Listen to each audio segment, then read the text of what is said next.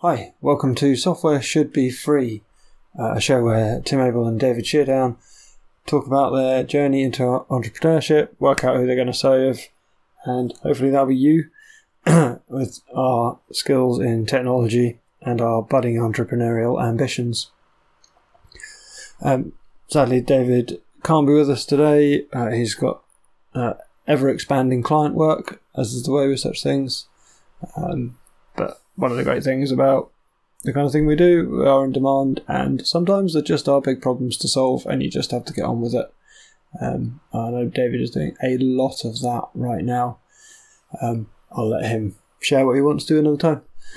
So, the subject I got for this is, I thought it'd be interesting to talk about why I decided to call this show Software Should Be Free, which I just quite like as a title. And after that, a little bit about outsourcing, because I've done some of that recently, how that worked for me. It's my first proper outsourcing of technical work, and then just a wrap up. So I'm going to keep this nice and short.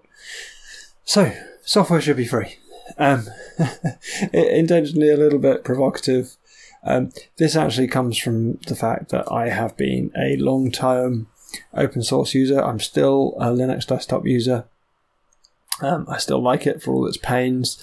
A lot of the people around me have fallen by the wayside and gone to the Macs and iPhones. You know who you are. And that's fine. I don't hold anything against them. And I often hear, I got fed up with it. I just needed something that would work, and I respect that.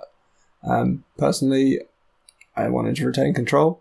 But on the software should be free. So software has a zero cost of replication, or as good as. So kind of commodity-wise, it should be free, because you can make one and sell it to the entire planet. So if you spend £1 million making some software, and then you can give it to 1 billion people or more, then it's basically free. But I've tried to do much open source work, contribute to this thing, and as a user, I really like the Stallman the 4 freedoms, starting at 0, because it's nerdy, and I love that it gives rights to the users, and it kind of results in software being free by nature of, if you charge for it, someone who has the skills can just take it and republish it. And it's a little nod to like the general begrudgingness of ever paying for anything. I'll just write my own, or why do I have to pay this for that?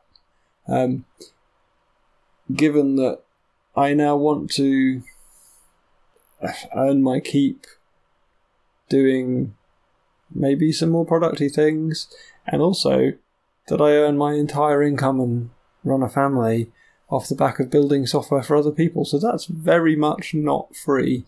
So it's not intended to be serious. It's intended to be a little bit thought-provoking. It reflects a bit of my journey in really the internal struggle I have between the free software foundation principles of users have absolute control, with the need to actually make a living as a software developer. I hope you can appreciate where I'm coming from with this. I'd love to know your take. Drop me an email, maybe tim@timwise.co.uk. I know it's a bit old school. Or grab me on Twitter, and it's Tim_Abel. Not to be confused with the other Tim Abels out there. So, I hope that gives you a bit of an insight. It just popped into my head when I was starting to think about podcasts, and because we don't really know where we're going on this journey, it seems like a nice, entertaining little thing that fits with our world that we live in. So, I won't labour that point anymore without a guest to grill me or tell me to shut up. So, on to outsourcing. So this is something that I've become increasingly aware that I have a real weakness. So as a developer, there's a bit of a tendency in myself of just doing everything because I can. So it doesn't really matter what the task is. If it's vaguely computer related, why would I not do it? And that's not to say I do everything myself. Like, because I'm a contractor, I have a limited company, I use an accountant's firm because I don't want the taxman to come and say I did it wrong. I sometimes have a gardener come and help with the house and a cleaner because I'd love to do that stuff, but I just never get around to it, and I'd end up living in a tip. And it takes the pressure off my lovely wife a little bit. But when it comes to computer things, I just never quite made the jump. So I've had a few things motivate me to start doing that. So all of the startup podcasts that I've been listening to, they talk about virtual assistants and how life-changing that is. So a lot of them talk about it in terms of booking travel. I don't currently travel. I'm not really much of a traveller. I'm not about to go gallivanting around conferences, I don't think. So that's sort of like, I understand the idea, but it didn't really stick. And I've also become aware that building a business is more than just building some software. I kind of had the idea when I started on this journey that I would just build a piece of software and sell it, and that would be it. I'd be made. And my understanding from everything I've heard is that can happen, but it's a bit of a luck of the draw, a bit of a fluke, and that's not a very good plan. So if I plan to achieve, then I should do a perhaps less exciting but more well-trodden product ladder type business with all sorts of offerings, all the way from free to full-on consulting. And what I've been hearing from the likes of Pat Flynn, who else? Let me check my list quickly of my podcasts that I devour religiously. Playback history. Too many. I do listen to many podcasts. It's my main way of indoctrinating myself with what it means. Oh yes, Sonny Lenarduzzi, The Sonny Show.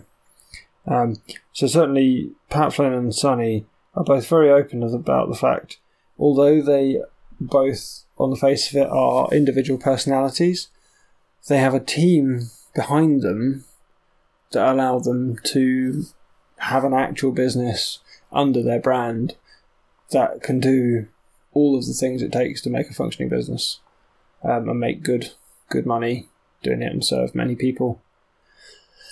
So it sort of crept into my consciousness that I'm not likely to succeed in the long run if I don't pay other people to help me or work with other people in some capacity. So as much to just try and get over the hump and start building the habit as for the actual practical benefit, I had a project that seemed appropriate. So I recently moved my blog, my timwise.co.uk, from WordPress over to what's called Jekyll, which is a static site generator. And a lot of the blog posts I imported were in raw HTML. They were a bit messy, and I've got about 100 and something posts on the site. If you can hear me clicking, I'll just, for the sake of the absence of people on my live stream, I'm just scrolling through. And they all needed converting, and I can probably run it through some kind of automated thing and maybe spend a bunch of time faffing, but that's how I always would have approached it. So I would I would like try and find or write a piece of software that would mean I could scale to a thing. But like, there's only 100 odd posts. If I could pay someone to do at least some of the work on this, then that's a bunch of time I don't have to think about it. Whereas what I found in actual experience of trying not to outsource, of trying to do it myself, is, well, I don't want to sit there and do it manually myself, but I know how to automate. So then I'll like spend a load of time looking for like a library or a conversion or a website or something that I can do some automation, and then I might end up scripting something or writing some half-brained program that processes them just for this one-off job. And I could easily spend 2 days on this. And back when I didn't have much else going on in my life, I probably would have. It's partly why it was taking me so long to start to get out of the habit. So this time I thought to myself, right, no, I'm going to actually outsource this job. So I finally sorted out my hiring person account on Upwork. You don't seem to be able to have one account to both buy and sell services, which is... I understand that, and it's fine. I've got a domain, so I can just pick a different email address. So I posted a job. I titled it HTML to Markdown blog post conversion on GitHub to try and filter to people who wouldn't be too put off by GitHub. I didn't mention, so the static site source lives on GitHub. There are links on my blog. If you go and find a blog post, you can then go and find the source of that blog post at the bottom of it, complete with history. If you then poke around there, you will find from this the person that I ended up hiring through Upwork many, many, many pull requests. So I gave them a fairly specific list of tasks. So I found an online converter, and I just asked them for every post on my site that wasn't already in Markdown to go on GitHub, copy the HTML, paste it into the online converter, paste it back into the GitHub web editor, and create a pull request. I paid them $50, which is roughly half an hour of my time, I think, at my rate, and they produced well over 100 pull requests, and it has actually helped. And there is still a load of work to do for me, so I am currently on my train rides taking the time to merge in the pull request locally, run the local Jekyll server, have a look, see how well the converted page looks, doing a bit of tidying up, doing the occasional bit of copy editing. I did quite a lot of work on my SQL Server reporting services post, because really this is an investment in my online presence, and it needs to be good, because who knows which of my articles people are going to click on. I've got more than 10 years worth of posts listed right there on the front page in a big list, and people might just skim down and pick one that looks interesting. And if it looks rubbish, or it's got something in there that's not great, then that might put them off. That might be that I might never see them again, particularly as I'm trying to build my personal brand a bit.